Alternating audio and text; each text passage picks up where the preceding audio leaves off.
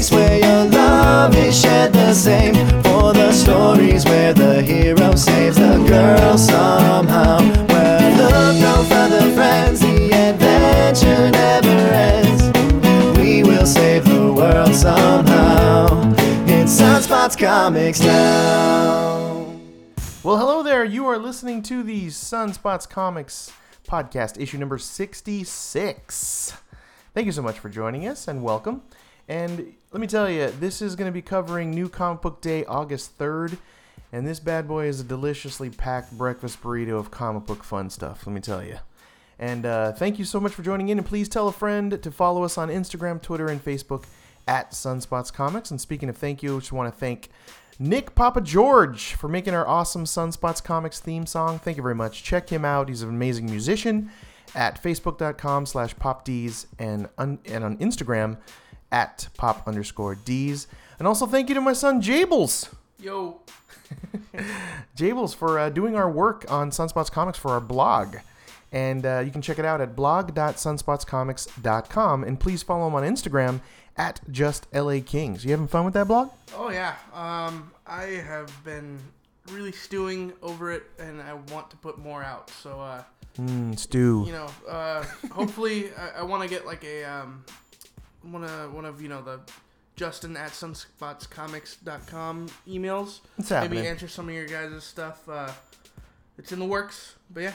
What's your latest blog on? Tell the folks. Well, it's going to be on Suicide Squad, but Excellent. That's the one that's coming up. The one that I just posted most recently was my top 5 Marvel comic book movies. So very good, by the way. Check that out. Thank you. I dug it. I reread it, and there's some typos that I, should correct. But but yeah, check it out. Where is it again? It's on blog.sunspotscomics.com. Excellent. So let's jump right into Sunspots Comics podcast issue 66. Again, thank you, welcome, and thanks for joining and being the co-host on this episode. What's going on? Let's get it. Always a good time, and I hope to steal you and have you as a regular thing more often. Well, you called me out. Yes. 2 podcasts ago? I had to lay it down just in hopes that you Called were... me out. I was at work listening to that. I was on a break, and I was like, did he really just call me out? Like he like almost threatened me. It was like, no, I'm just kidding. But I did threaten. You can tell him. You can say, I threatened your very life. There was pillows and sleeping involved. That's all I'm going to say. So let's get right into it. Just a few things floating around in my nerd brain. We're actually going to start right off with our Suicide Squad movie review. Spoilers, man. Spoiler alert, big time. We'll try not to just give you everything, but we will definitely talk about some stuff that happened in the Suicide Squad movie. So, and before we get into the review, Justin, I've got a little true and false Suicide Squad trivia for you. Okay. And you could win a prize if you get them right.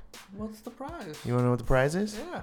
How about maybe a little bit more of my respect? You son of How a... about some more nerd respect? How about that? All right, so first one's true or false. True or false? Superboy at one point was in the Suicide Squad. True or false? False. That is incorrect. It is Really? true. Superboy was in the Suicide Squad at one point. Not to a very good start. 0 for 1. Second question. All right. Killer Frost, known to be in the... Actually, she popped into my brain recently with Season 2 of The Flash. Killer Frost. True or false? She was in the Suicide Squad at one point. True or false? False. You were wrong again. Oh the answer is God. true. They were both in the Suicide Squad at one point. Crazy, right? So there you go. So you're 0 for 2. Yeah, So I obviously didn't do my research. yeah, sorry, no respect. But just a little, just a little smidge of history about Suicide Squad for those He of doesn't you. love me. Of course I love it. For those of you history buffs out there, Suicide Squad's first appearance was in 1959 with The Brave and the Bold number 25.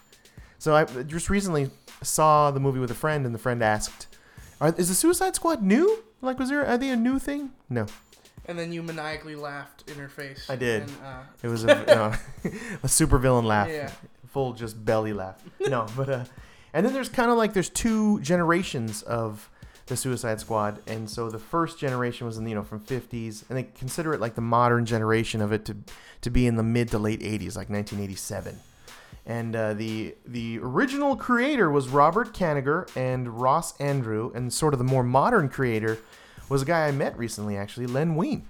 who was Oh, the yeah. creator of co-creator of Wolverine and We, Swamp Thing, We ran into him at WonderCon Long Beach Comic Con. or Long Beach Comic Con, Yeah, when he was shopping for action figures of Swamp Thing. Swamp Thing. Yeah, that was so awesome. And to John Ostrander, who, just look them all up. Tons of credits, but very, very cool. So there you go. Just a little smidge of history on the Suicide Squad. So let's jump right back into the movie. So tell me, did you, right off the bat, I saw it in IMAX 3D. Did you see it in 3D? I saw it regular. I saw I like the treatment of the words that scroll on in the sky for when IMAX movies begin. It's like this blue sky and it counts down from 10 to 1. Yeah. They changed that to Suicide Squad font and neon and blue sort of flashing lights kind of going through Gotham. Okay. And people applauded for it. And that's awesome. kind of set the tone. I was like, oh, mackerel. All right. Yeah, I mean, I saw it packed house opening night, 9 p.m. So about 2 hours after you saw it. Yeah, I saw it So at you were 7. probably just walking out as I was walking in. Absolutely. It was a smidge over 2 hours. Really? Yeah, it was like 2 hours and like 11 minutes or something like that. But yeah. So initial thoughts, just before we jump in here, I liked it. Liked? Yeah, it was hard for me to say that I loved it. I really wanted to, and I told my dad this before. I warned him that I was gonna maybe poop on this movie a little bit, but I'm gonna try not to. I root for all comic book movies. That's Yes. just my thing. It's my world, so it's always hard for me to walk out of a comic book movie saying that I didn't like it. Right. And Goes against your soul, your spirit. Exactly. And so walking out of this movie, I didn't say that I didn't like it. I liked it. I just couldn't say that I loved it. It was hard for me to say that every part of this movie was good. There were some problems I had with it. There was a lot of good things that I liked about this movie. But going forward, what were your initial thoughts? I lightly loved it. Lightly loved it? Yeah, I give it like a 4.5 overall on the Sunspots meter. Okay. And for just a ton of reasons we'll get into, and I'll break down sort of my primary reasons for it. But I was telling you earlier that I know that I wear sort of these old nerdy rose-covered glasses when it comes to any comic book movie. Yeah. Because of just my origin and where I came from and how long I've been reading comics. I mean, there was just so little content and very little content that was really any good. But at the time, that's all we had. So you had to love it then. So I'm sort of in this weird, absolutely non-spoiled sort of mentality when it comes to comic book movies that I just want to love them so badly, and I just enjoy the experience, and that little kid in me just continually sort of goes, oh my God, it's happening, oh my God, it's happening, oh my God, it's happening. This is real. This is real. This is real. And so I live in that world, in that space a lot. But there were definitely some problems here. It wasn't perfect. What was your initial thoughts on the let's introduce every character, and there's a lot of them, for just a minute or so of each character? What did you think of that? I liked it. I liked that part a lot, actually. Oh, good. Some people didn't. They were Yeah, I mean, I could see where that would come from, and there was I had one problem with it, that the words on the screen were gone too fast. I wanted to read everything intricately and decipher all words and say them in Spanish or something. And I caught one, and that's a great point. I caught one. It was for Flag. Mm-hmm. Rick Flag? Was his first name Rick Flag. It the very last line on that pop up on the screen said his golf handicap. Oh yeah, I got Did you that catch one that too. one? Yeah. It was like a 3. It was like a 3 handicap golf. Yeah, I honestly want to go. If I could pause this movie, I want to just pause it on every single one, read the list, and Nice. just But that was my only complaint with that opening part. I really actually liked it. It's kind of set a tone that I liked a lot. Which, like a fast pace. Yeah, it was a good tone. And the only problem, I think, with that whole part is the words were gone too fast, for one, and then it just, I wanted to see more, which is a given with any kind of origin story. I just wanted to see more, which we're not gonna get because they're kind of trying to jump into this whole story. I like Seymour, by the way. Seymour. You wanted Seymour? No, sorry. Okay. Corny joke. Yeah. I particularly liked Deadshot's opening. He got the bigger treatment, right, for Yeah. the origin. Harley kind of did too. Yeah, there were the two. I would Yeah. say if I broke it down to minutes, you could tell Yeah. they had the larger treatments for their background stories. But that's hard to do, right? Like, there's a Yeah. ton of people. You want to get a flavor of someone, but it's tough to cram them all in. It's kind of like what people always fear with like Avengers and Guardians of the Galaxy, any team ensemble, Yeah. that no one's gonna get enough time, and you're not gonna feel, you're not gonna relate to them. Oh, yeah, But I thought yeah. it was good. I thought it did enough. It did the whole cast justice. It fit in enough for us to feel okay with the fast-paced opening. Yeah. You know what I mean? There was a lot of jump cuts and a lot of fast kind of paced movement, which I had no problem with. If I go back and watch that again, I'd probably catch more, which is always kind of a plus. Yep. And other than that, the Flash cameo was freaking phenomenal. And I know you're a big Flash TV show fan, and you were really lobbying for Grant Gustin to be the Flash on the movies. Yes. I have watched Ezra Miller in a lot of movies, at least of late, and I really like the actor, and I am super, super excited to see him as the Flash. And I've been trying to convince you for so long, but are you finally pumped? Like, come on, it looked dope. It wasn't enough. Absolutely, just a teaser. There he was, but the suit looked dope. Yeah. Well, And, you haven't seen any of the Justice League trailers that they released in Nope. Comic-Con, so like it's Nope. kind of hard to convince I'm closing you my about eyes. that. When you said the word Justice League right there, I closed my eyes just in case, Oh, just yeah. to be safe that a trailer would pop out of you. Oh, Jesus. But I'm gonna look but this so up do you on think? YouTube And this right is a now. corny joke, of course. But do you think that Grant Gustafson? Gustin. I always call him Gustafson. Yeah. I want to add syllables to his name. Do you think that he'll actually be better than Ezra? And that's a 90s band reference right there. Better than Ezra. Better than Look it up. Ezra? Oh boy, yeah, I have no idea who that is. It's a band, Better right? than Ezra? Yeah. Oh, boy. Look them up, kids. They were a good band. They had like a couple of hits. But anyway, do you think he will be? Crick- Like, do you Cricket's think that actor, Ezra better than me? Ezra Miller, yeah. Is he going to be better than Grant? Theatrically, he is definitely a better actor. I mean, Hurts my feelings a little bit. But you can't compare. It's a different kind of caliber of actor. You go from TV show to movie star. Ezra didn't do TV? He was on TV? If he did, I haven't seen it. But he's been in some heavy hitter movies, Ezra Miller, that like have hit home for me sometimes. And I would definitely say he's just a different kind of caliber actor compared to Grant Gustin. And to me, I'm hoping, because he is kind of a comedic kind of person, he brings more of the Justice League animated TV show kind of Barry Allen to the Flash. And the trailer, he kind of does quirky, smart alecky. And that's one thing Grant Gustin doesn't really hit. He doesn't hit that quirkiness. He's very sensitive. Yeah, and he's very sad kind and of very... whiny and. But I mean, Luke it's a Skywalker-ish. different Flash. It's a different kind of pull. And I'm hoping that Ezra Miller can do the quirky, funny, fast talking kind of jerk, while also being, sensitive and hitting home, because his story it's kind of a heartbreaker, So I'm hoping that he can do both, and I really think he can, and I'm really excited for Ezra Miller as the Flash, and the cameo just totally freaking set it in for me. Yeah, people applauded for it. Oh yeah, in our theater. I screamed. I think he screamed. He's like bloody terror. Ah! yeah, Just like a screaming. little girl scream came out of me. Okay, all right. Yeah. Hey, nothing wrong with that. That's perfectly normal, perfectly acceptable in a comic book movie theater. Boy, yeah. But I it think I was wasn't the all only that much. So I was like, okay, I was excited, and I do like that it's teeing it up for the Justice League movie, It's and definitely getting there- us ready. definitely some nods. So we'll just jump right into Batman. Yeah, So from talk about another extreme small cameo. You had Batman in there for it was a total of 24.8 seconds. Yeah, 2 minutes And, maybe. If we're jumping. Felt like 24.8. Yeah, But he's very briefly in it, but it was still nice to see him. It was a cool little cameo. And it was, my favorite part was when he just like dropped down. Like it was just like, Yeah. oh yeah, there it is. Yep.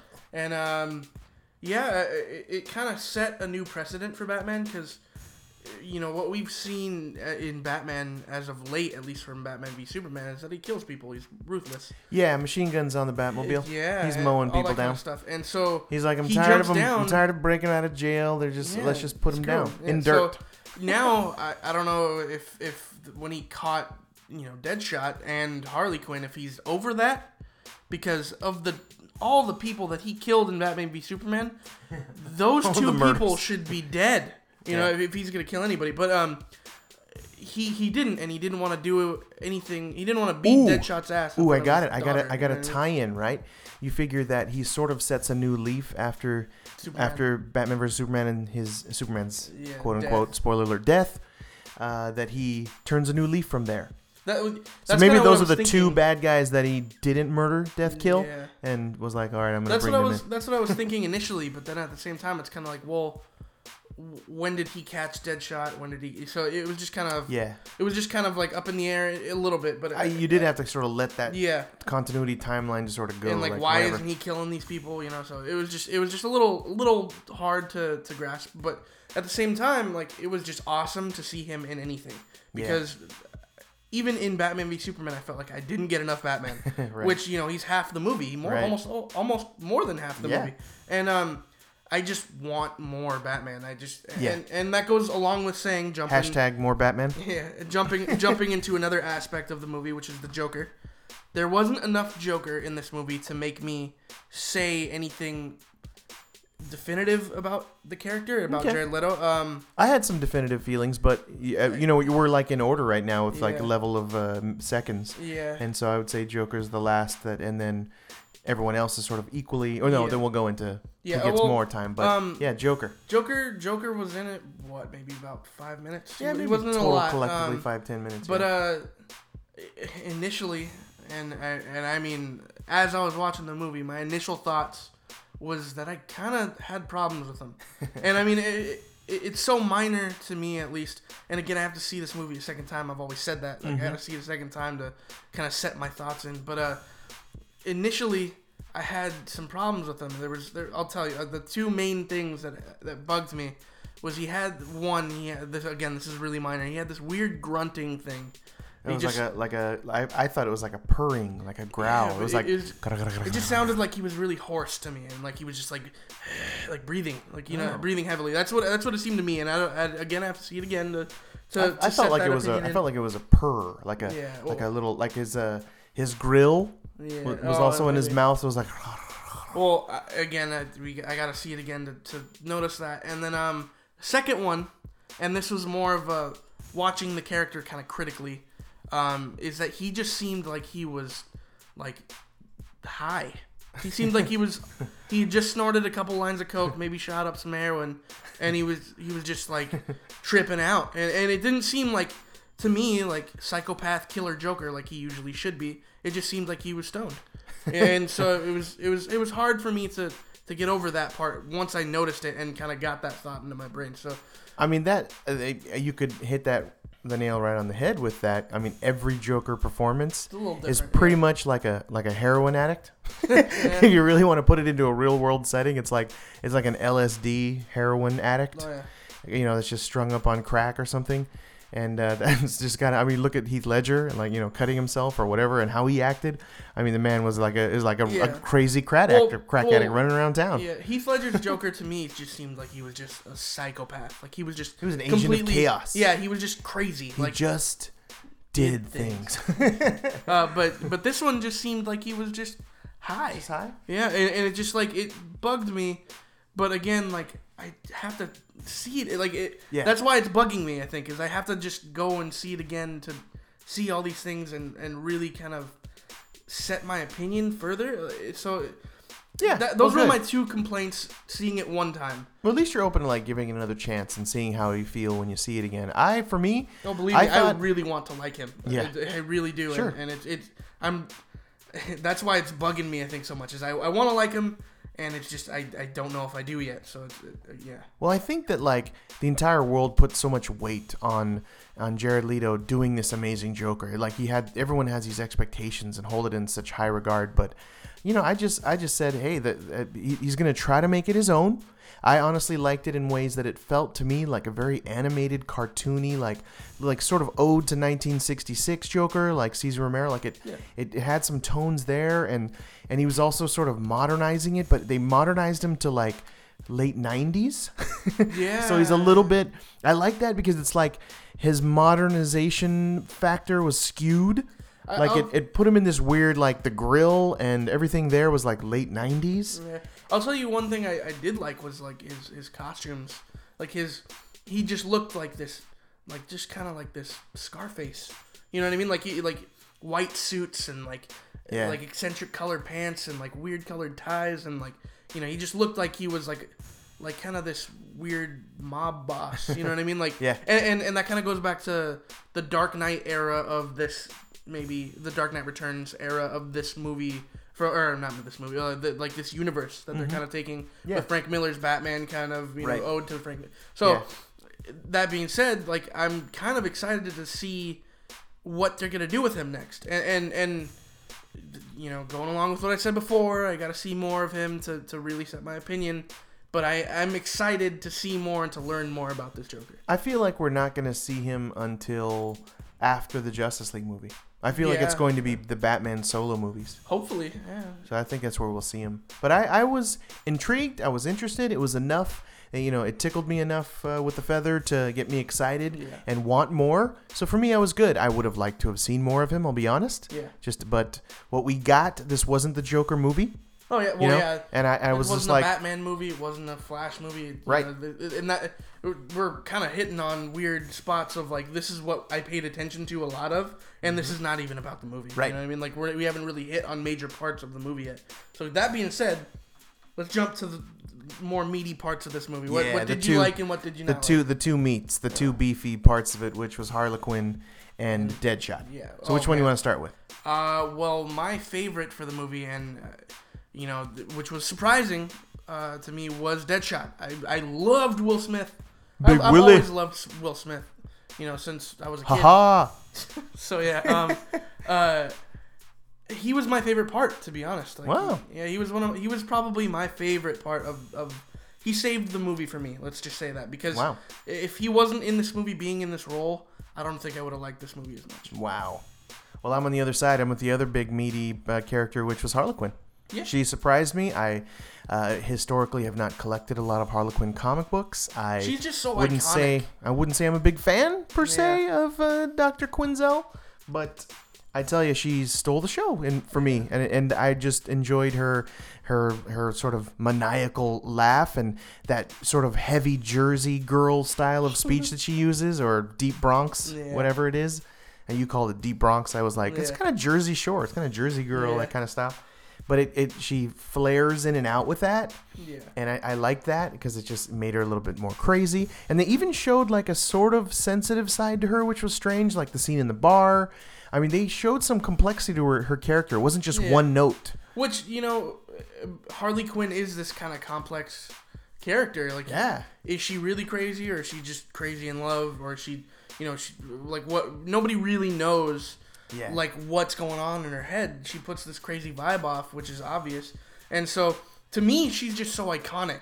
And we got to see her origin. Yeah, like, which is cool. That's definitely a cool thing. Great. To see. A lot of my non-comic book fan friends were like, "What did she? Where did that come from? Where she fell into some weird bath?" And I was like, you kind of have to know the origin of the Joker. I mean, the slight origin of the Joker to get what she just did. Right. Because that's where the Joker was semi-created, according to most lore, I guess. Yeah. But we did get to see her origin, which is cool. Yeah. For, you know, we got smidges of it mostly, but isn't it crazy that her first appearance was on the animated series? Oh yeah. And her first comic book was September 1993 with the Batman Adventures, which is a direct adaptation of the Batman animated series, which wasn't that good. It was just okay. But any and then to leap now, comic adaptation is never really good. They're for kids. Right, mostly. And here she is. She made it. Yeah. And then we got to see the origin on the big screen. We got to see her old Harlequin outfit, which is kind of that ode. Second, that was cool. That's the ode to the Alex Ross cover with her and the Joker. Well, that was almost an ode to the cartoon because that was her costume. I was freaking out there. Yeah, it was like, wow, there it is, a character. Like I said, I was only just could have always been just sort of lukewarm with her. Actually, though, I did enjoy the last series that they came out with, actually from the New 52, which was really, really good, and I enjoyed that a lot.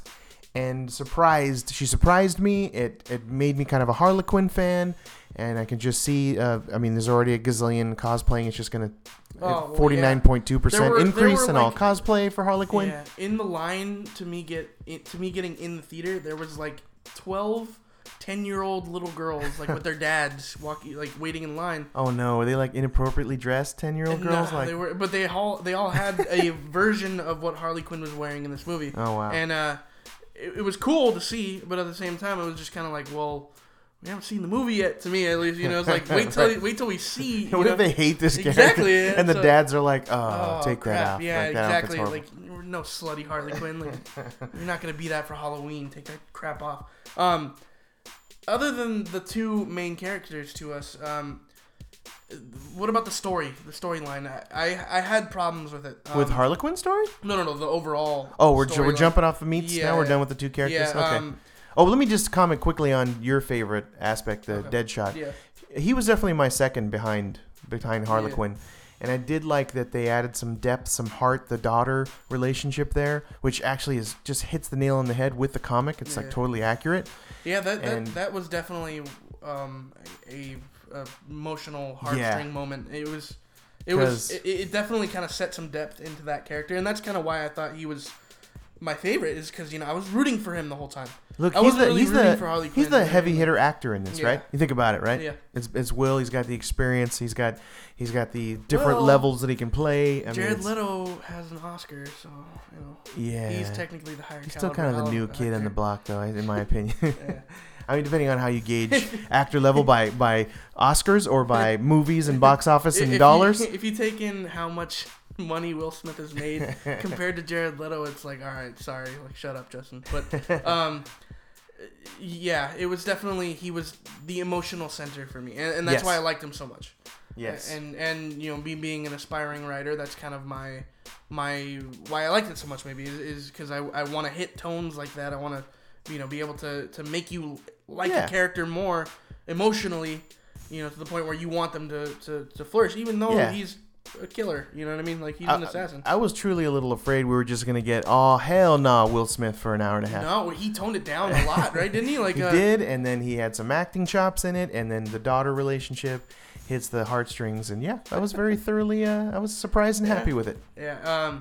So going back to what I was saying before, storyline. I had problems with it. To me, going into this movie, I was like, well, who's gonna be the bad guy? You know what I mean? Like, they never explained anything. Yeah, they kept that real quiet. It was nice. And so the fact that the Enchantress was the main bad guy, I was like, okay, like, let's see where this goes during the movie. And then it just kind of took a nosedive for me.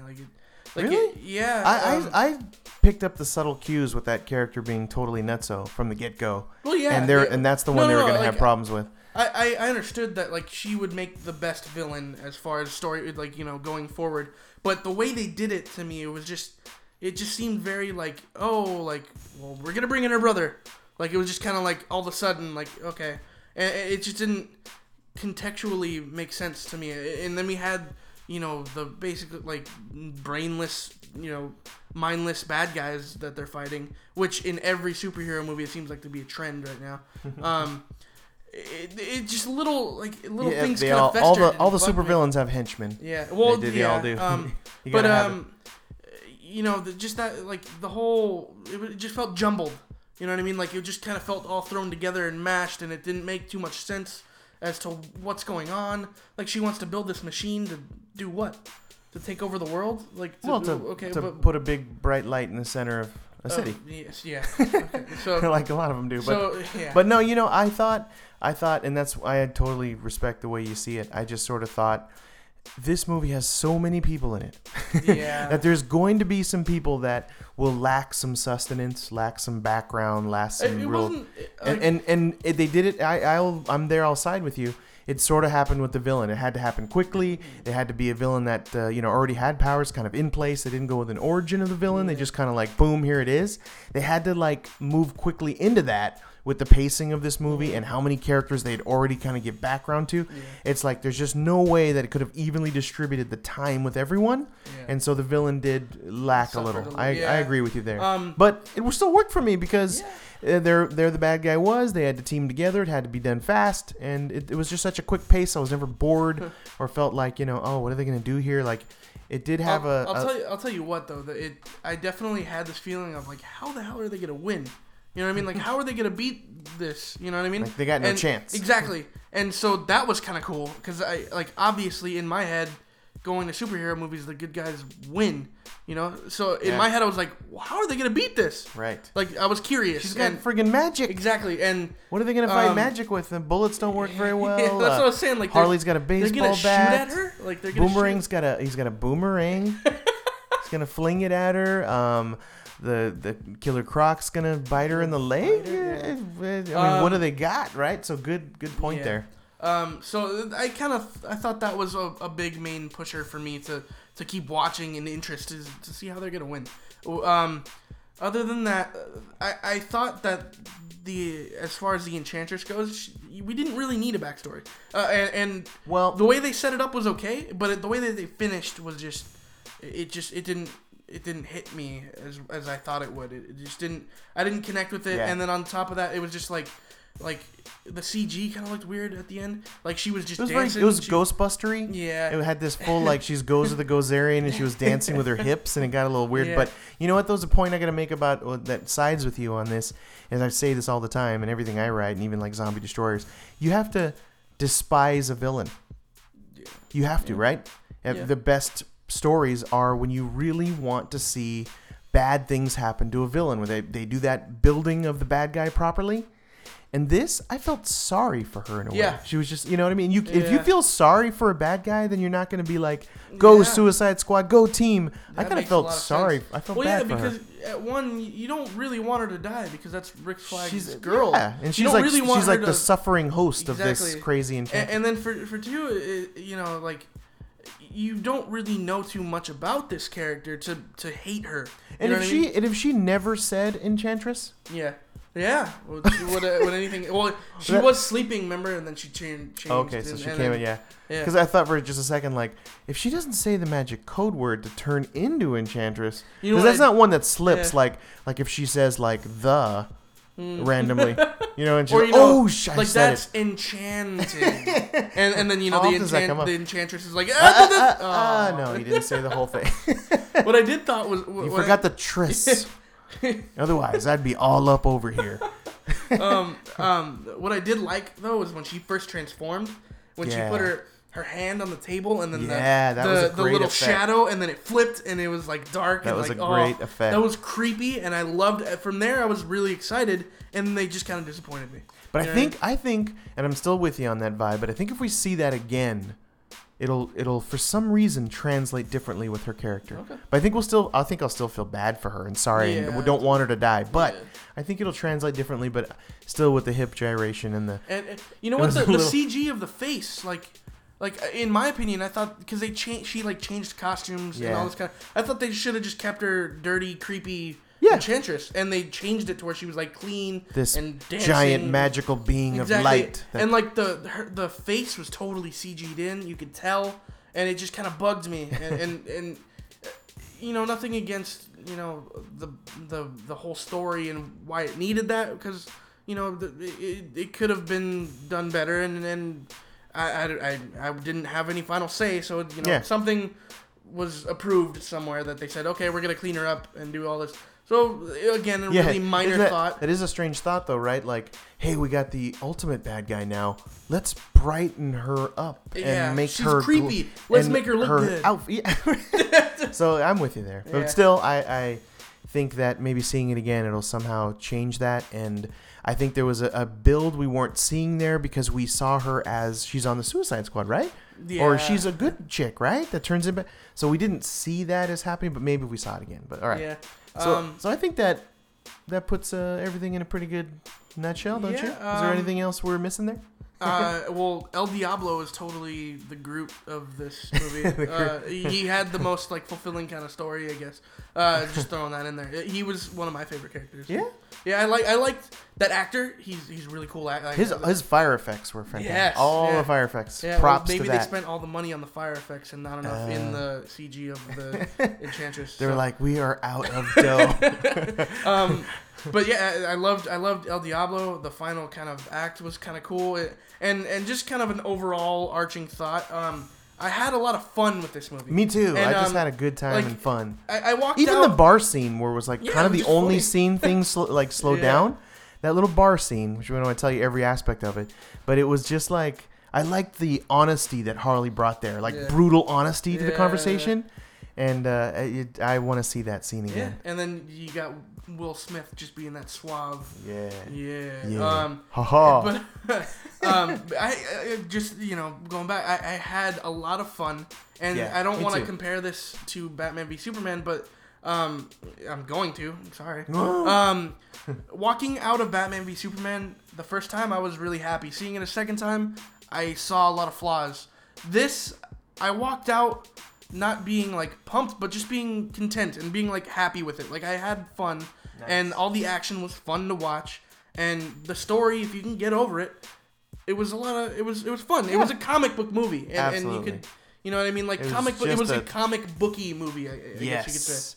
And not and thankfully lack of a lot of uncomfortable, Cringy, douchey, cringe, There was a chill couple, moments. but it was again so minor, and Yeah. you just kind of shrug it off. I'm just but- happy if there are less than say 5. Yeah, And I would, right? If I Yeah, could walk oh, away yeah. with less than 5 cringe moments, I'm like, that was really good. That was really, really good. good for them. Good for them. Good for you. Well, yeah. So that pretty much wraps that review. Yeah. So definitely go see it. I gave it 4.5 and had a ton of fun. And I was in a. How do you think it's gonna do? Do you think it's gonna? I mean, obviously the reviews are what they are. You know, Yeah. tomato meters pretty low, cinema scores pretty decent. You know, all that kind of stuff. But how do you think box office wise? Do you think it's gonna, deplete any hope for Wonder Woman and Justice League? What do you think? I think it's going to do well. I think that like the strange thing that happened with the petition, that the guy Rotten was writing the Tomatoes, petition oh my to God. to close Rotten Tomatoes because of their continual low scores for DC movies. I thought that was just That was pretty hilarious. hilarious in so many ways. But and then the guy pulled it and took it off, saying that it just was just allowing people to spew tons of hatred. Yeah. But the whole thing was. But I think that ultimately people are talking about it. Even that being a sign, a litmus test of how well the movie will do. Yeah. It's got people excited. It's got people talking. There are people that hate it. People that love it. Like Batman vs Superman, Yeah. Mostly negative It was reviews, but split it still and- did yeah. well, and a bunch of people saw it, and people were split. If you look at that audience score, if you want to go by tomato meter, Yeah. that was still pretty good. I think that this is gonna be one that the fans are really gonna support and kind of stick behind, because I mean, of all the DC movies, this had like the lowest, kind of stakes for us to like want to like really go for. Like Justice League is the one that's kind of trying to bring everybody in. This one was obviously trying to It's like a go-between. Exactly. It wasn't. It's not going to impact the DC Right. universe, Exactly. movie universe. So that's kind of what I thought. If it does, it'll be a smidge, yeah, right? yeah, Because this is a go-between movie. Yeah. That's meant to be fun and not have a lot of weight Yeah. for the rest of it. Guardians of the Galaxy, sorta. It Yeah, wasn't they as were good hoping as for that Guardians of money. the Galaxy, They're but hoping for yes. it just to be which Yeah. it might do that. Who knows? Yeah. It might. But moving on, I guess. So yeah, go see it. Yes. Definitely go see it. Go, Yeah. go. It's and then, fun. And then You'll see it enjoy it. again. Yeah, well, I gotta go see it again. I really I do. got to. Before I write my review, I really want to. I But do yeah. too. All It right, was so- cool when I saw it. Last thing about it is there was a comic book store in the theater that Really? was promoting their comic book shop, and they actually had like that band T-shirt little booth, Uh-huh. so you could buy some paraphernalia, and then they had the comic book shop. It has a wheel you could spin, and they're giving out free comics, and they handed out Suicide Squad #1. What? Yeah, Wow. and even some Civil War comics. So that was kind of cool. Nice. And yeah, I ended Go up- buy comics, guys. Yes, buy comics. Excelsior. Things. Assemble.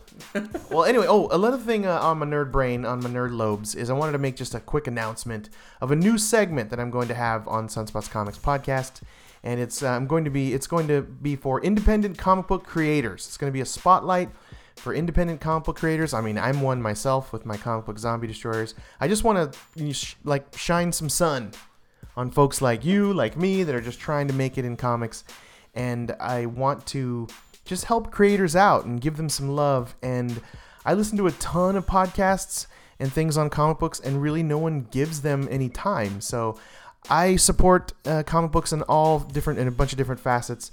So I'm going to definitely support like writers, artists, colorists, even letterers. So if you're out there, send me a link to your work or send me a little review copy smidge. You can email it to me, chris@sunspotscomics.com, or just message me on Instagram, Facebook, and Twitter @sunspotscomics, because I just want to support and help a lot of those up-and-comers. I mean, everyone from Jeff Loeb to Rick Remender, to all the people that are, Jeff Lemire, that are doing it, and they're making many hundreds of dollars doing it.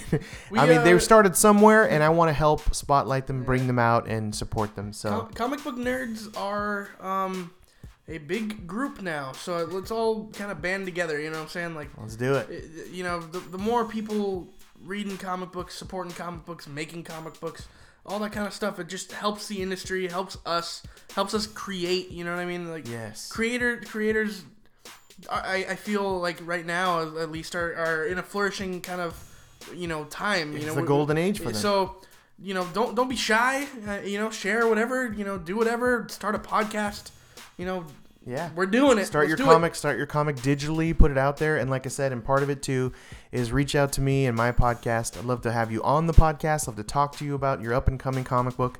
So again, just reach out to me, send me an email at chris@sunspotscomics.com. And I also have to thank my friend and fellow podcaster Mike Fontaine of hauntlife.com and his podcast. Mike? What's up, Mike? I listen to your podcast and you still scare the crap out of me. Yeah, it's pretty frightening. But thank you for the inspiring words on this very topic in talking to you. And I definitely wanted to drive it home and do something about this and spend more time on the independent comic book creators. So if you're out there, reach out to me. And the very, very last thing on my nerd brain before we move on to reviewing comic books is I'm actually creating a comic book. I'm writing a comic book called Zombie Destroyers. Yeah.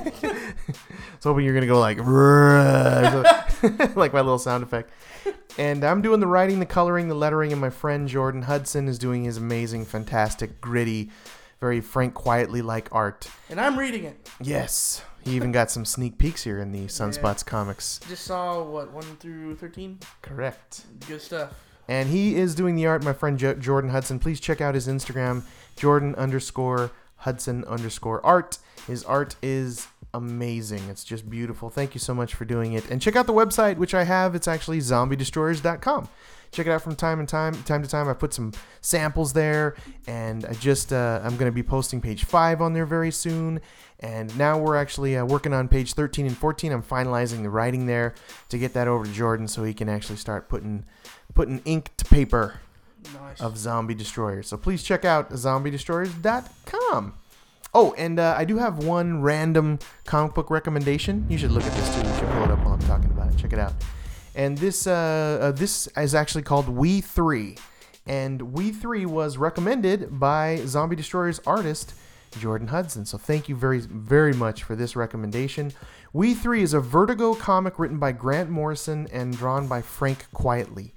And this art is ridiculous. You have to see this. It is gorgeous.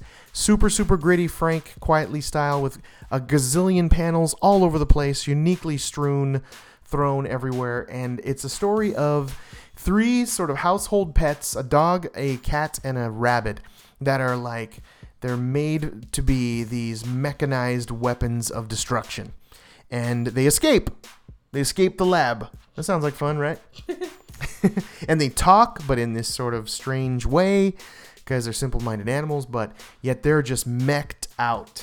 And I gotta say, great recommendation, Jordan. Fantastic one. I've read about 10 pages or so. It's just collected into a trade. It came out in 2013, so 3 years ago, and it's 100 pages, fully collected story, and I am loving it. I want to buy it on hardcover, and just, this is a keeper. Yeah. So it's beautiful, beautiful.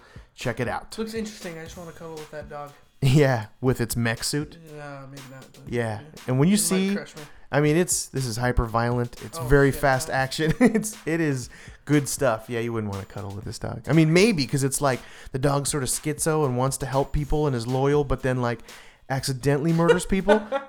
It's a crazy story. So if you want to see mechanized household pets that escape a lab and are wreaking terror and havoc throughout the world, that story's for you. So thank you, Jordan, for that's my random comic book recommendation for this week. All right, so let's jump into it. Let's get into the my favorite part of every Sunspots Comics podcast, which is my comic book reviews and recommendations, where I pick my favorite comic books for New Comic Book Day, August 3rd. And you, thankfully, read them all. I did it. That's pretty awesome. And Finally did it. yes. And thank you for doing that. I hope you enjoyed them. Yeah, most of them. Yeah. Because I know they're my picks. Yeah. And I know that there were a couple of issues I had with some of them, but it was mostly just because I was out of context. Yes. I was gonna say that. Props to you. Yeah. Like to reading these comics cold when you've missed some of the prior. I tried to give you snapshots and this is what happened before and synopsis. Yeah. Right. Well, yeah, it helps me to read it with you because that way you can show me what's up, But I enjoyed most of them. There were a couple I missed out of your queue, but most of those didn't make it to your top. Yeah. So I read most of the top ones, so let's do it. Excellent. Well, before we begin, spoiler alert. I, of course, have been harnessing my powers of persuasion and just try to inspire people to buy these comics, so I'm not going to, spoil the last few pages, so no worries there. And I do a good job of just keeping it light and fun and just trying to inspire you to go to your local comic book shop and buy these. But you have been warned. Spoiler alert. And if you want to see everything that I'm reading, my gigantic pull list, my favorite picks of the week, just go to sunspotscomics.com, click on pull list, and you'll see that I've just recently updated. I've got 108 titles that I'm reading currently. Wow. That was literally an awesome stunned face you just made. You're like, 108. Jesus. I mean, thank goodness they don't come all at once. Yeah, and while you're at that website, just click on the blog, check me out. You know what I'm saying? Yes, check them out. Or just go direct again, blog.sunspotscomics.com to check them out too. And then, of course, just click on the top comic books of the week to see all my past top picks all the way from May of 2015. And I did just recently update the site, just kind of streamlined it, simplified it, compacted it, and I'm really proud of it. So please check out sunspotscomics.com from time to time. And did you agree with me on this? I picked an art winner and cover art winner, which I do every single week. Mm-hmm. The art cover winner I gave this week's winner is Joelle Jones for Lady Killer, Volume 2, Issue 1. Did you love that art? Yeah, I love the art. I do have one art winner, I guess, if you're going off of what I read. Who would have been your art winner? It would have been the artist, which, I don't know. Formerly known as? What was the comic? It was Moon Knight. Oh, yes. That's mostly Greg Smallwood. But there's a couple of single pages there from Francesco Francovilla and another person. That art just amazed me. But yeah, so go on. That was definitely my number 2 art winner of the week. But I gave the art to Joelle Jones, just gorgeous, classic, clean, sort of 40s style, right? Yeah. And just hyper realistic looking, but in a cartoony way. And it was just gorgeous, gorgeous, gorgeous. Loved it.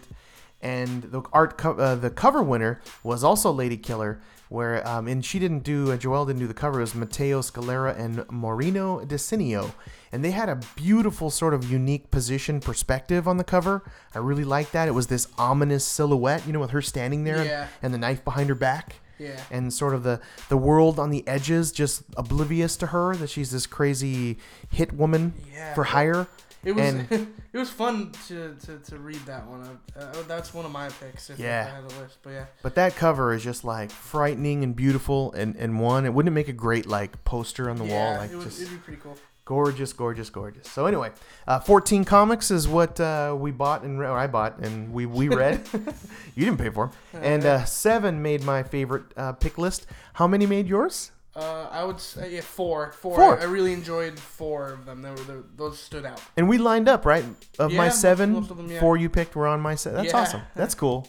I mean, that's you have your own perspective, and I totally respect that. I am your father.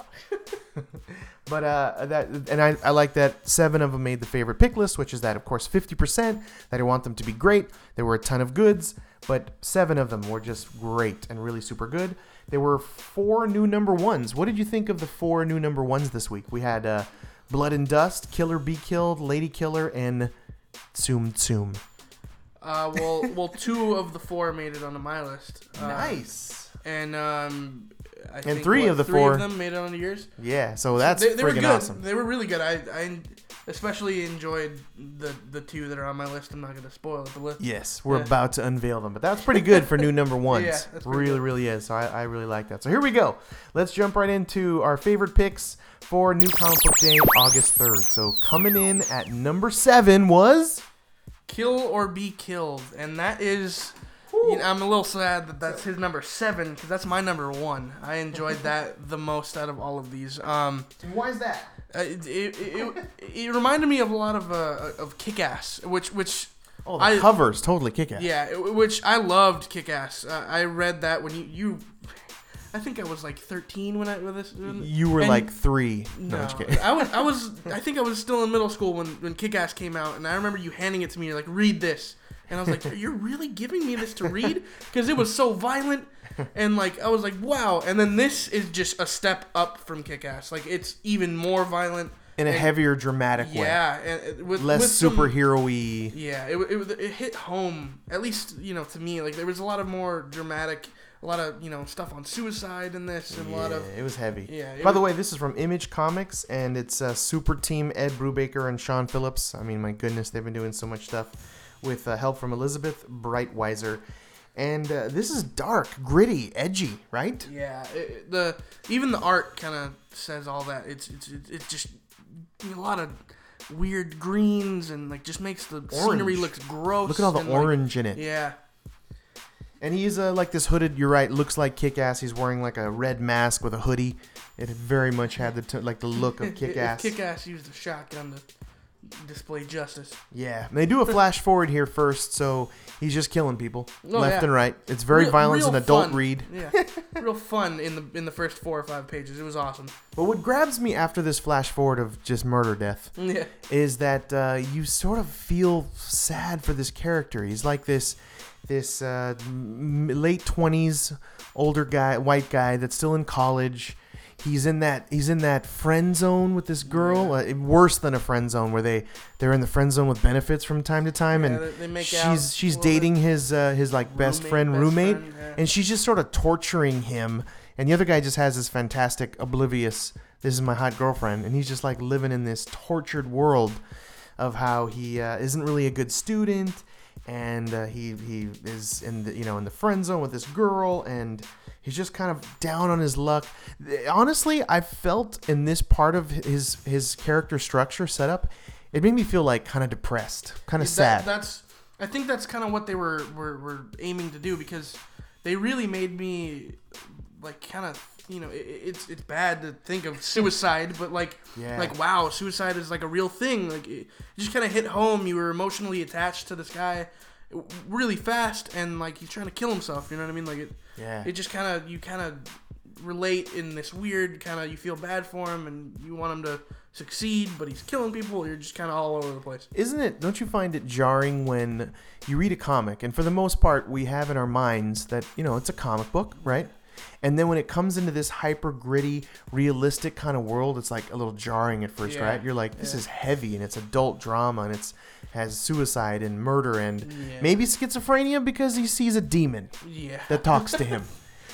And ultimately, that's where the premise of Kill or Be Killed comes from. We're not really spoiling anything there, but he has to kill bad people or he will be killed by a demon. Yeah. After he kills himself or tries to kill himself, this demon comes and visits him. Basically said, you got to kill bad people. Yeah.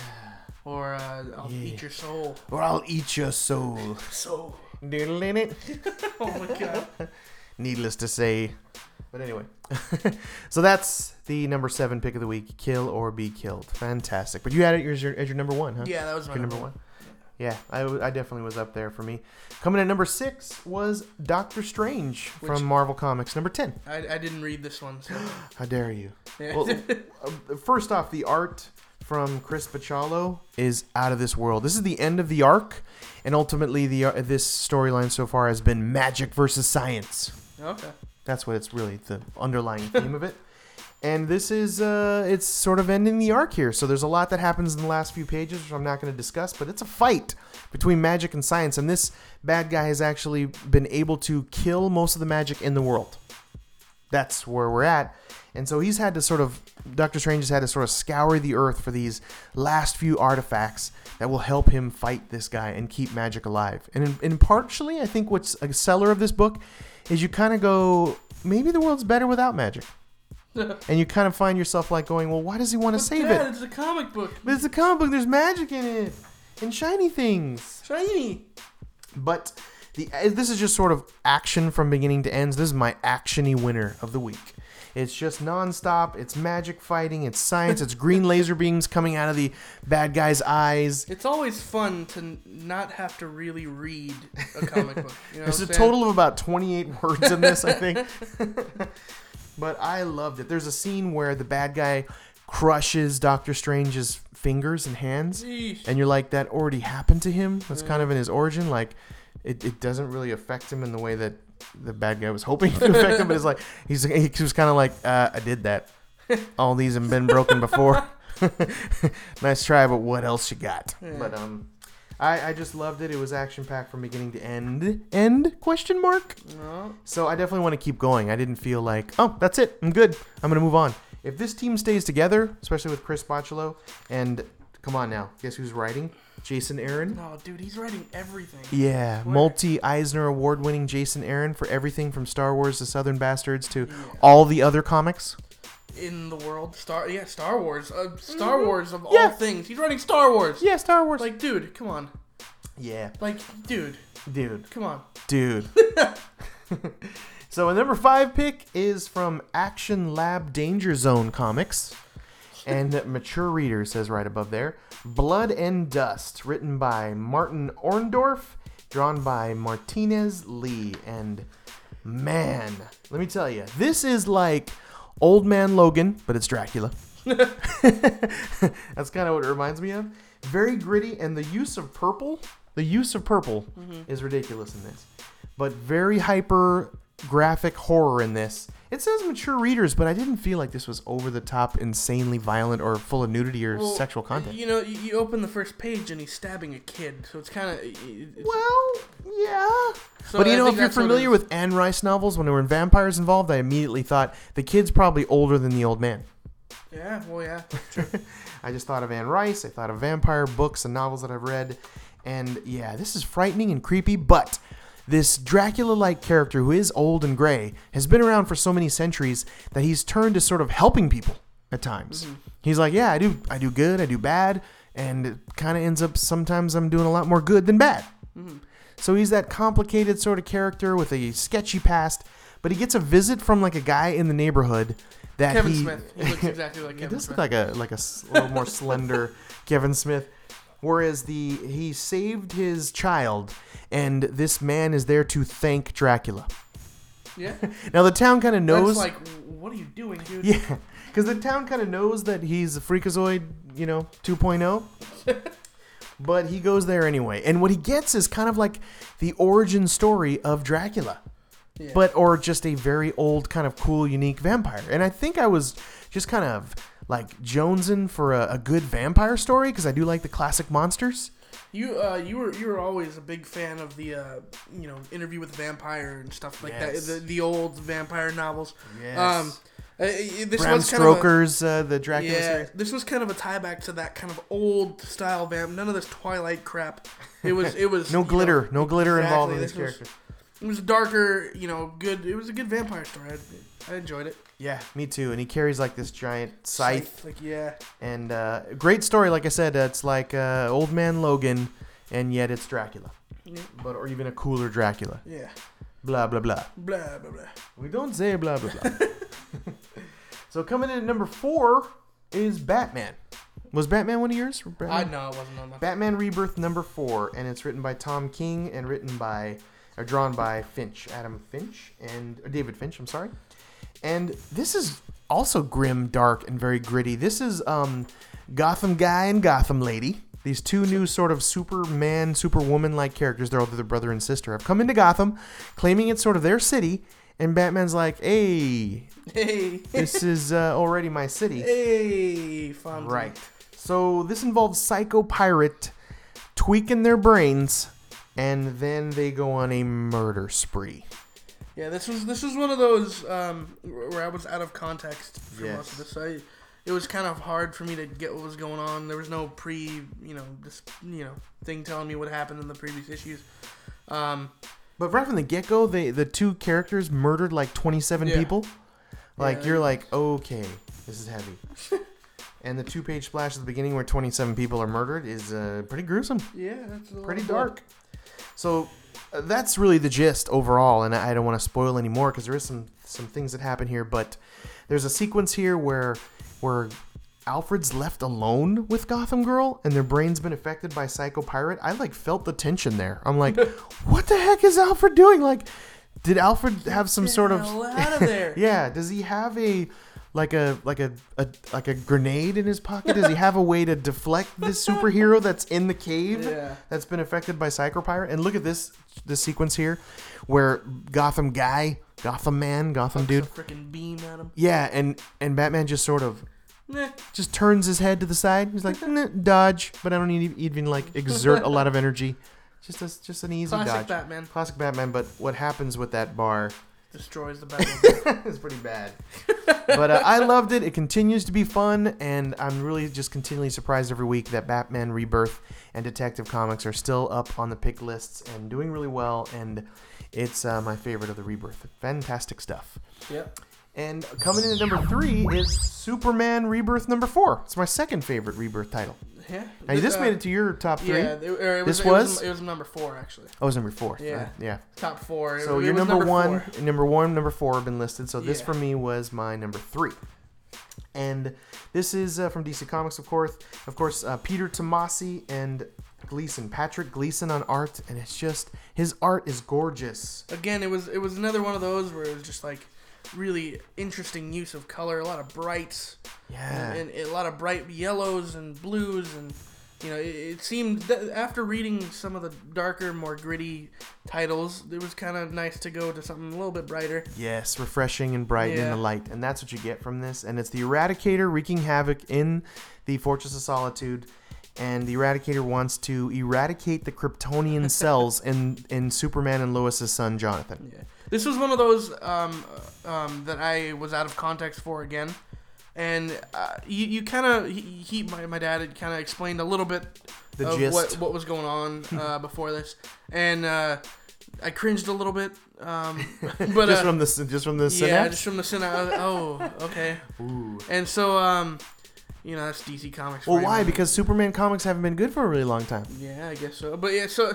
what really got me with this one was there was one part in this where Superman's kind of knocked out, and he has this quick little vision. Oh yeah, right over here. Yeah. Yeah, he has this quick little vision of Papa Kent, giving him a little pep talk. Oh yeah, that was just heart-wrenching, wasn't it? Yeah, it was tugged at the heartstrings. Yeah. And just made you kind of just sad, but in a way where it's just it was hopeful. He uses his dad as hope, you know what I mean, as a means to carry on, and it was so cute.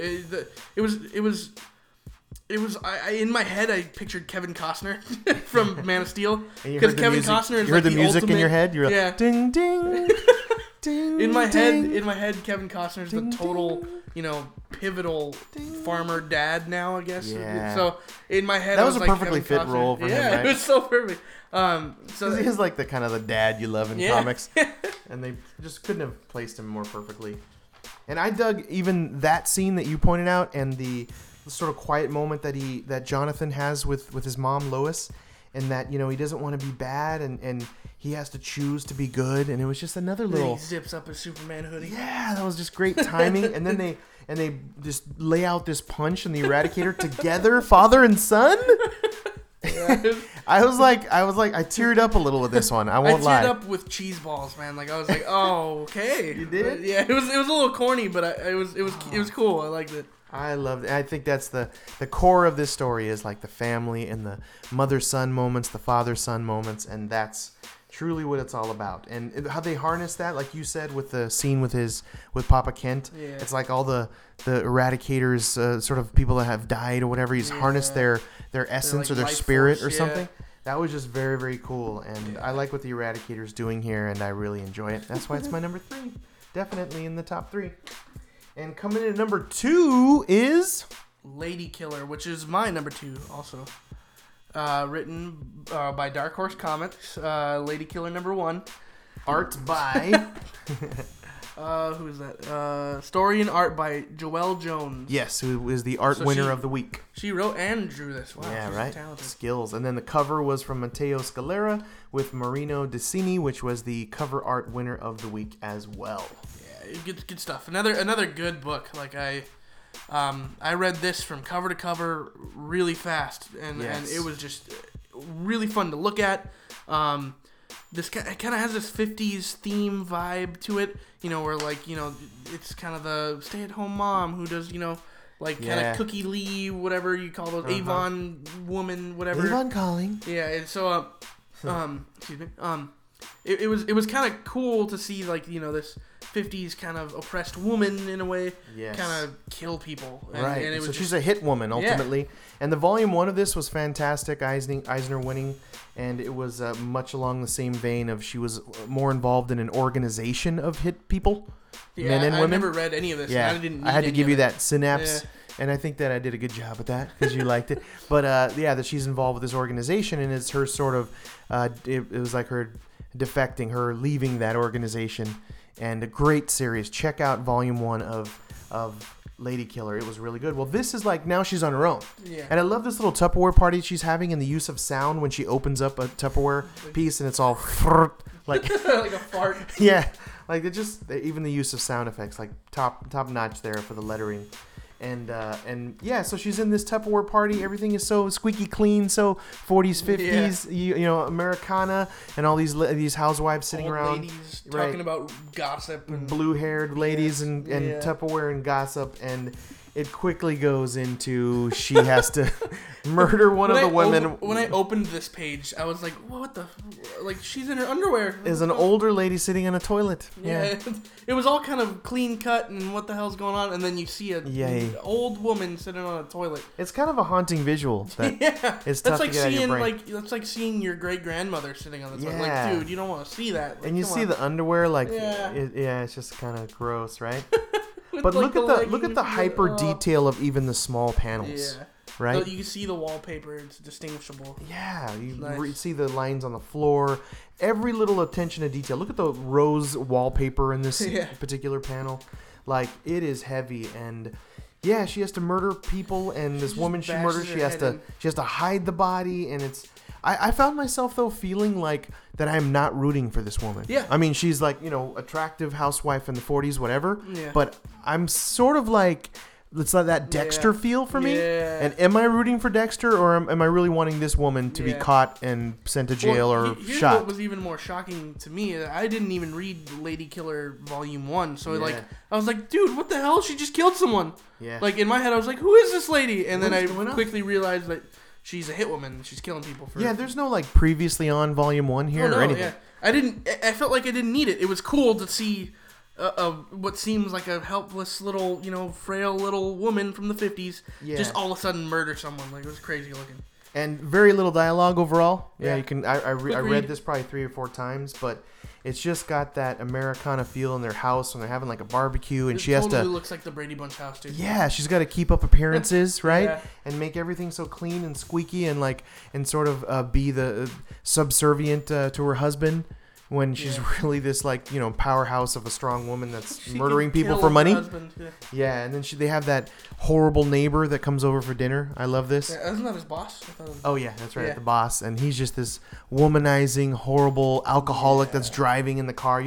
There's almost no one you like in this, but her little kids, maybe, right? If a likable character. Sort of. Yeah. And the husband's oblivious. Dirt. Like, come on, they're playing with dirt. Like, get out of the dirt, little kids. Come on. They didn't have very much back then. That's what kids played with in the 50s was dirt. That's why you hear like grandpa and grandparents now that were young in the 50s. We played with dirt. That's what we had was dirt.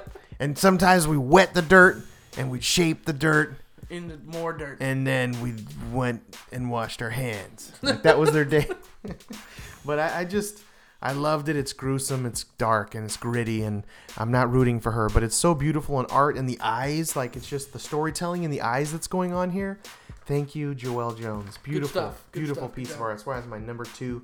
But for me, the number 1 pick of the week from Marvel Comics, Moon Knight, number 5, written by Jeff Lemire, art by the fantastic Greg Smallwood. A couple of pages from Wilfredo Torres and Francisco Francavilla, and even a little help from James Stokey, who did the color as well, and Jordi Belair. Come on now, Eisner Award-winning colorist. She's fantastic. She colors everything. Jason Aaron writes everything. She colors everything. But this was your pick of what number? It was my number 3 pick. Number 3 pick. So just a quick rundown on my list. Number 4 Do it. was Go 4-1. Okay. Number 4 was Superman. Nice. Number 3 was Moon Knight, and number 2 was Lady Killer. Number 1 was Killer Be Killed. So we both had number 2 as Lady Killer. Yeah. So Superman, Moon Knight, Lady Killer, Killer Be Killed. Well, this was the end of the arc for Moon Knight number 5, so it was my number 1 pick of the week. Another out of context read for me. What did you think of seeing it out of context? What were some of your thoughts It there? was trippy. It felt like I just dropped acid. You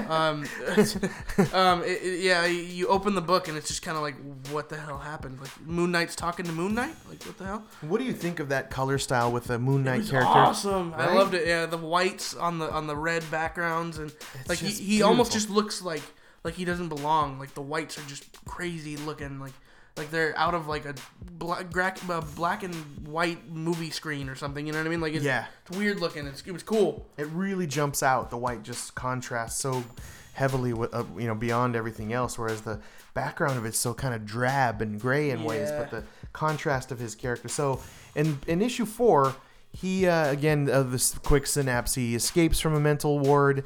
New York looks like it's being run over by pyramids and Egyptian hieroglyphics and pharaohs and mummies, etc. But is he really seeing that? Is he schizophrenic? You don't really know. So he's down now where he's going into the pyramid to kind of fight the big baddie, and he sees himself. Moon Knight. Yeah. Moon Knight sees Moon Knight, and it just furthers that. Does he have multiple personality disorder? Is he schizophrenic? Is he on acid? What is this? Is it a dream sequence? Jeff Lemire's really playing around with that, and you really just are sort of mystified and confused. And then this goes through this panel where he's like running and goes through this door, and he's like on the moon. Yeah. The transitions of art were just nuts. Like, it was really cool to see. If I had an art winner, this would probably be my art winner, because it was just all over the place. You didn't pick an art winner? I didn't. Oh, this will be my art winner. Oh, there you go. There you go. Nice. Just picked it right now. Yeah. But yeah, the Wilfredo Torres double splash where he just steps in through this door and he's on the moon and he's wearing an astronaut outfit all of a sudden furthers that this guy's mental, but it looks gorgeous. And then he's fighting, he's running away from like these moon wolves. Like what? Like, moon wolves look crazy, right? Yeah. And then he's like on a movie set, and he's this like all of a sudden just a director. He's just tripping all over the place. He's just tripping all over the place. That's my favorite one right there. And this panel is where Francisco Francavilla, who's just doing Afterlife with Archie, which is gorgeous, goes into this total like Watchmen 70s style with very like neon looks to it. I just picture like that scene from Sin City where they go into the hooker area. Oh yeah. You know, where it's just like that weird like trumpet and like just all the sexy kind of like jazz music playing, like porn music. Exactly. Yeah. So that's all I pictured. It's like exactly. Well, there is a thing that says XXS right there. Yeah. But changes styles again, so you're just like, my goodness, this guy's really awesome. tripping. Yeah, it was cool. That was my favorite page, though. That was definitely and then he just goes into this crazy scenario, colorful blues, reds, greens. Yeah, like every color's on this page. Yeah, it was just a rainbow of craziness. In this like night with like these neon reflection in the 70s, just gorgeous. Check this out. It's just fantastic. And so that's where I'm going to kind of leave you, because this is the end, of an arc. And so I've got to continue it. I hope the team is staying on. I mean, I really do. But I have loved this journey. I love this arc. This whole, I mean, every single issue, I think 1 through 4 before this have been either the top pick or in the top picks. So it's been phenomenal. You've liked Moon Knight for quite a while now. I remember that being a couple of your picks. Yes. But this was, being out of context, picking this one up, the art did it for me. It was just, the art held the whole book together.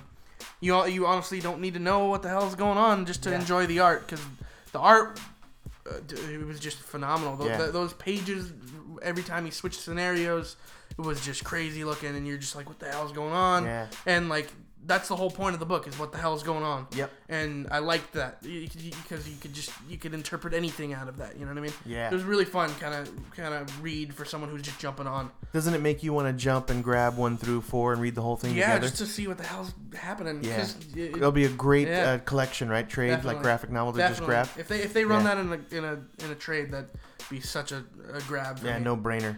I would even, I think, grab this and one I would maybe collect in a hardcover or a special edition or whatever. Is that This good? just is that good to me. Yeah, and I'm really glad that I got them. They're fantastic. And thank you for everyone that's given me positive feedback on this pick. I've had some people reach out to me recently saying, like, I've read it because of Sunspots Comics. So I'm glad you listened, and thank you. And I hope you enjoy Moon Knight, because it's been amazing. I'm going to keep going. We'll see where it goes from here. Yeah. But there you go. That's that's our show.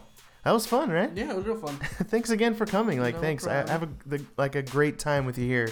Yeah, it's always fun to come whenever I can. Schedules and stuff. It's tough to come, but every time I do, I always have a really good time. Thanks, and let's get you on here at a more of a regular basis. I'd appreciate hopefully. it. But there you go. There's my favorite picks for New Comic Book Day, August 3rd. Please go to your local comic book shop and buy those immediately. Support Yeah, comics. do it. I've said before that I want to get back into reading comic books, and Good. work in school and stuff. Mission accomplished. It's been hard. It's been hard to get into it, but I'm trying as hard as I can to read as much as I can, to be involved with the podcast as much as I can. So look forward to that. Yes. Moving forward. Well, that ties right into what this is all about. It's just about me telling you and giving you the sharing the love that I have for comic books, and hopefully inspire you to walk to a local comic book shop and just buy some stuff. Take my lists. Do it. And yes, and please, if you have any questions, comments, or you want a personal comic book recommendation, just email me directly, chris@sunspotscomics.com. If I choose your email and I discuss it on a podcast, I will send you a little free comic book prize as a thank you from me personally. And if you don't get it, then I will get it. Oh, boy. I'm just kidding. Please sign up for our email newsletter, sunspotscomics.com/contact. We'll send you some fun stuff. And please tune in next week, Yes. where we will, most likely Dad, will be reading Maybe 12 both. new comic books for August 10th, so a smaller week. And Yeah, the last 3 weeks have been like 18, 20. Yeah. So do it. Yes, and they're in there next week. There's like 3 new number ones I'm hoping to get to tell you about those. Hopefully, if my local comic book shop will do that. Did you hear, by the way, that they're going through some changes at my really? comic book shop? Yeah, I'll tell you about that later. Yeah. But anyway, so thank you again so much for listening. And please, if you enjoyed this podcast and you want to help me and help us out, just go to iTunes and give us a 5-star review. We'd really, really appreciate it. So thank you very much. And of course, see you next week. And be like water, my friends. Be water. Bye-bye.